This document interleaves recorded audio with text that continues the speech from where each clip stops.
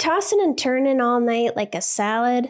It's time to put those sleepless nights to bed for good. Enter Tanasi, my sleep saviors, and they have science to back up their sleep, anxiety, and pain-relieving powers. Back in 2016, they invested a $2.5 million grant to Middle Tennessee State University to study the hemp plant. Turns out their special patent-pending CBD-CBDA formula is twice as effective as CBD alone and can be more effective than over-the-counter ibuprofen, acetaminophen, and aspirin. So if you're tired of tossing and turning like a rotisserie chicken, then Tanasi's got your back with their range of great products from tinctures to gummies to lotions. Tanasi is my go-to when I can't sleep or I have way too much anxiety. I'm so glad that I discovered them. So go to Tanasi.com and use the code POWER to get 25% off your order. That's Tanasi.com, Tanasi, to get 25% off your first order with the promo code POWER.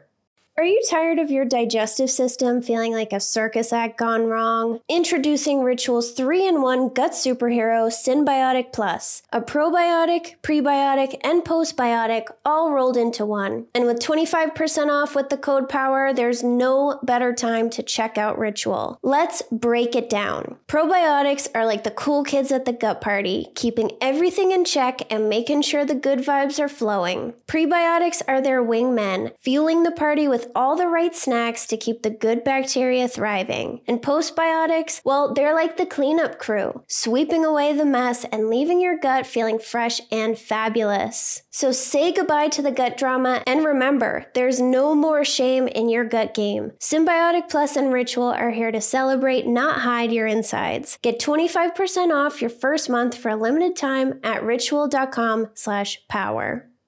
Sober Powered is sponsored by BetterHelp. I was a stress drinker, and I thought, if only I didn't have so much stress, I wouldn't have to drink this much. But do you know why I had all this stress? Because I didn't have the skills to take stressors off my plate, so they built up and wore me down. Some stressors are big and others are small, but carrying around 25 minor annoyances is going to have an impact on you. Plus, did you know that alcohol messes with our stress response system and decreases our ability to handle stress? It makes small things seem like a much bigger deal. Learning how to manage stress and take things off my plate has changed my life. I'm calm, I'm less reactive, and I believe that I can handle whatever comes my way. I feel proud of the way that I handle things now. You can get there too. Get it off your chest with BetterHelp. Visit betterhelp.com/sober to get 10% off your first month. That's BetterHelp, HELP.com/sober. We spend a lot of time avoiding our emotions to try to reduce the amount of pain and discomfort that we feel, but you can't numb the bad without numbing the good too. Trying to avoid pain closes us off to the amount of joy and love that we can feel too. We had to say goodbye to our cat Luna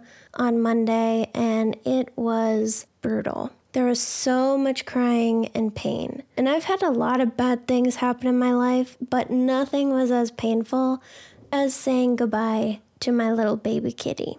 And I know people do a lot of things to avoid pain, but we have been embracing it. I wanted to be there with her, comforting her at the end so that she knew that she was loved and safe and that it was okay. And it went as well as it possibly could have. It was really peaceful for her. And I know that everyone grieves differently, and whatever way you grieve or deal with pain is okay as long as it helps you, truly helps you. But I didn't want to just pack up all our things and try to move on. I don't want to act like this never happened or close my heart off to it, because then I'm closing my heart off to all the love too. And I think the more that we allow ourselves to feel bad things, the more capable we become of moving through them. Numbing the pain doesn't make it go away, it just buries it for later. But feeling it lets you find peace with it. And even though we're always going to feel sad and miss her, we will eventually find peace with it. Here are 3 things that have helped me embrace my emotions that you can try too if you're struggling with this. The first, all feelings are okay to feel. I used to judge my emotions and think I was feeling too much, not enough, or just the wrong feeling entirely. And now I imagine giving myself a little pat on the shoulder and saying, it's okay to feel that way. Whatever you feel,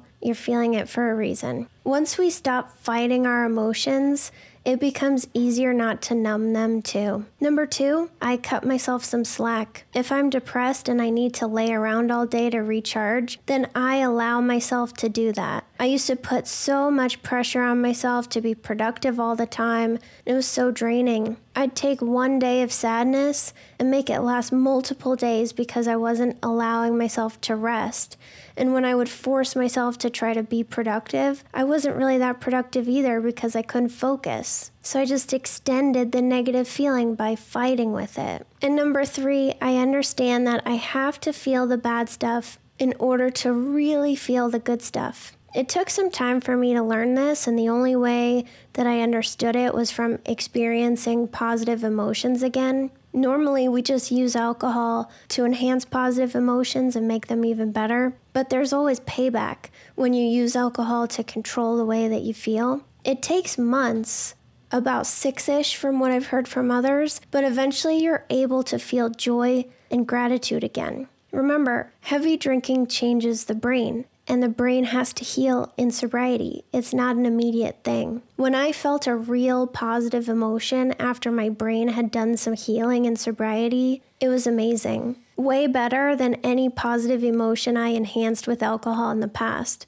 And I think being in tune with my emotions and letting them be also allows the positive feelings to be even better. So this sucks, and I'm going to feel horrible for a long time, but I wouldn't trade any of my time with Luna. Loving her and spending this past week with her when we knew we had limited time was so special. And it's worth feeling all this bad stuff to have all of that really good stuff. So try to embrace your feelings a little bit extra today, and I will talk to you in a regular episode on Friday.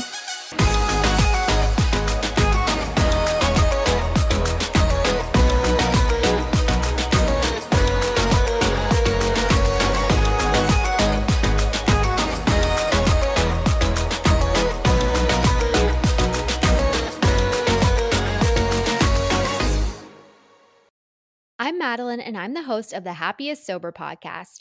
I got sober in my 20s after a decade of gray area drinking, and the greatest plot twist of all time was realizing that alcohol, the thing that I thought made my life the most happy and fun and exciting, was actually the exact thing preventing me from living my happiest and best life.